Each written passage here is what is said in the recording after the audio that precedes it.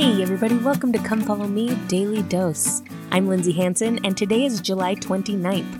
Today we're going to continue talking about Alma's teachings to his son Corianton, and as I was reading today, the thought came to me, why is this so important? I know that seems like a silly question. Obviously, understanding the plan of salvation is important, but why for Corianton? Why for you and I? Why does Heavenly Father want us to know what comes next? Why not just have the other side be a big giant surprise party? I like surprises. Why does he want us to know? And as I was thinking about that, I thought about friends that I have that have fallen away. Friends that I have who have decided that there's no such thing as God, no such thing as a next life, that this life is all there is, and there is nothing that comes next.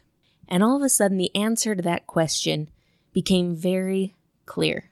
My friends, Heavenly Father wants us to know that there is more to life than just mortality, because it changes what we do. It changes our outlook on everything.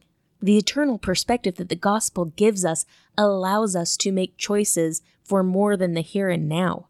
In fact, if you think about Satan's attacks on mankind right now, one of his biggest attacks is his attack on this principle. He tries to get people to believe that there is no God. And when they believe that, when they truly believe that there is no God, all of a sudden that means there is nothing else beyond this life, beyond this world. Now, my friends, how would that change you? If you truly believed that there was nothing else, if you truly believed that this life was all there was, how would that change your actions? How would that change your choices? I would like to think that I would be a good moral person just based on principle, but I can't say that I would be. Because when there is nothing past this life, there is no consequence past this life. There is nothing else to live to a higher moral standard for. And so if the adversary can get us to believe that there is no God, he can get us to believe that there is no law, no eternal law to live for. And if he can get us to believe that, then all of a sudden God's sacred commandments, all of a sudden the things that he's asked us to do so that our hearts can be changed, go out the window. So Alma, understanding this perfectly, and sitting in front of a son who had transgressed some of God's most important commandments, sees that right now is the moment to teach Corianton why we live the gospel, why we pray to God, why we worship him, why we repent using the atonement of Jesus Christ, why we keep God's commandments. Because the why lies in what comes after this life. The why lies in our relationship with God. The why comes when we consider that there is more to life than just mortality. Elder Ballard said, remembering the plan of salvation gives mortal life a meaning and purpose and direction.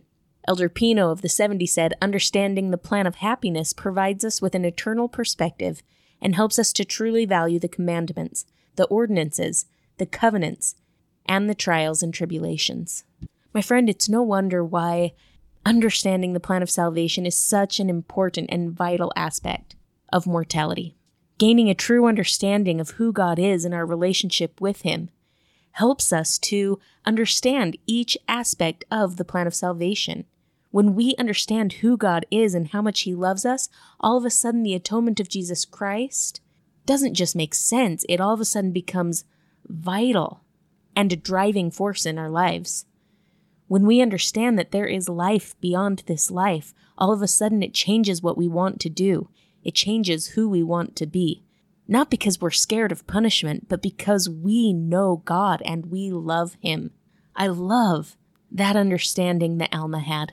That understanding that really the only thing that could truly bless and change Corianton in his moments of sin, in his moments of struggling, in his moments of doubt, and in his wayward wanderings, Alma understood that the thing that could help his son change his ways and rely more on the teachings of his Father in heaven was a true understanding of the plan of salvation and the life after this one. Now, something that teaches us about God's love and mercy is actually found in chapter 40. Alma's explaining to Corianton what happens after death, and he says, "And then it shall come to pass that the spirits of those who are righteous are received into a state of happiness, which is called paradise, a state of rest, a state of peace, where they shall rest from all their troubles and from all their care and sorrow. Now this is the state of the souls of the wicked, yea, in darkness, and a state of awful, fearful looking for the fiery indignation of the wrath of God upon them. Thus they remain in this state, as well as the righteous in paradise, until the time of their resurrection." Now, from an LDS standpoint, we hear that scripture and we realize, okay, that is obviously talking about spirit paradise and spirit prison. And at the very end of that last verse, it actually says that this is their state until the time of the resurrection. But in the rest of Christianity, they see those two states as the final. It's almost like they lost the last chapter of the book. You know, they're sitting there, they're reading, everything's great, mortal life, death, judgment, heaven and hell, and that's it. And they don't get the last chapter, which says, and then there's this other part. And so in the rest of Christianity, they think that the eternal nature is the righteous in a state of peace, happiness, and joy, and the wicked in a state of misery and endless torment and little devils poking you with fire for eternity. Right? That is what they think of when you talk about heaven and hell.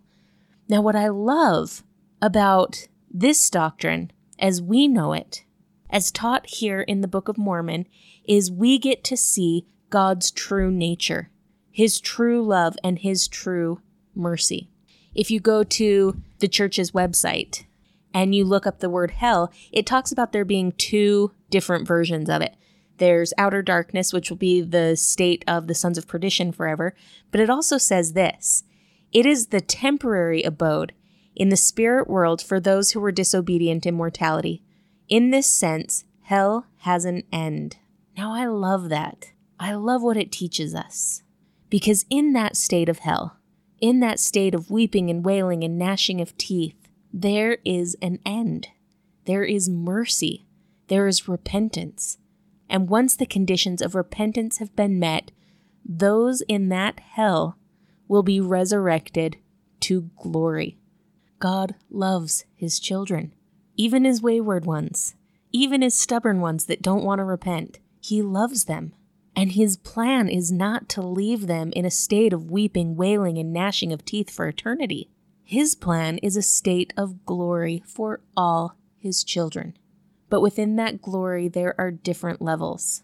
Now, my friends, I don't know about you, but if I don't live in a way that leads me to a life forever with my Father in heaven and a life forever with my family, anything less will be eternal hell for me. But it's not a hell of my Heavenly Father's making. It will be a hell of my own making. I will still be in glory, but I will be in a glory regretting not doing everything I could do to gain everything my Father wanted to give me. In a talk called The Creation, President Nelson said, "The creation, great as it is not an end in itself, but a means to an end. We come to the earth for a brief period of time, endure our tests and trials, and prepare to move onward and upward to a glorious homecoming. Our thoughts and deeds while here will surely be more purposeful if we understand God's plan and are thankful for and obedient to his commandments. As beneficiaries of the divine creation, what shall we do? We are to love and care for one another. We are to be creators in our own right, builders of an individual faith in God, faith in the Lord Jesus Christ, and faith in his church. We are to build families and be sealed in holy temples. We are to build the church and the kingdom of God upon the earth. We are to prepare for our own divine destiny, glory, immortality, and eternal lives. These supernal blessings can all be ours through our faithfulness." My friends, I testify that the promises of God are real, and he has made those promises to us in his holy temples. And now it's our responsibility to ever remember the plan of salvation, to ever keep present in our minds that this is not the end, and to live our lives to fulfill our end of those covenants, so we can receive those beautiful and eternal promises that a loving Heavenly Father has for us. Thank you so much for listening today. If you're enjoying this podcast, make sure to subscribe, to like, to comment, and to share. This has been Come Follow Me, Daily Dose, and I'm Lindsay Hanson.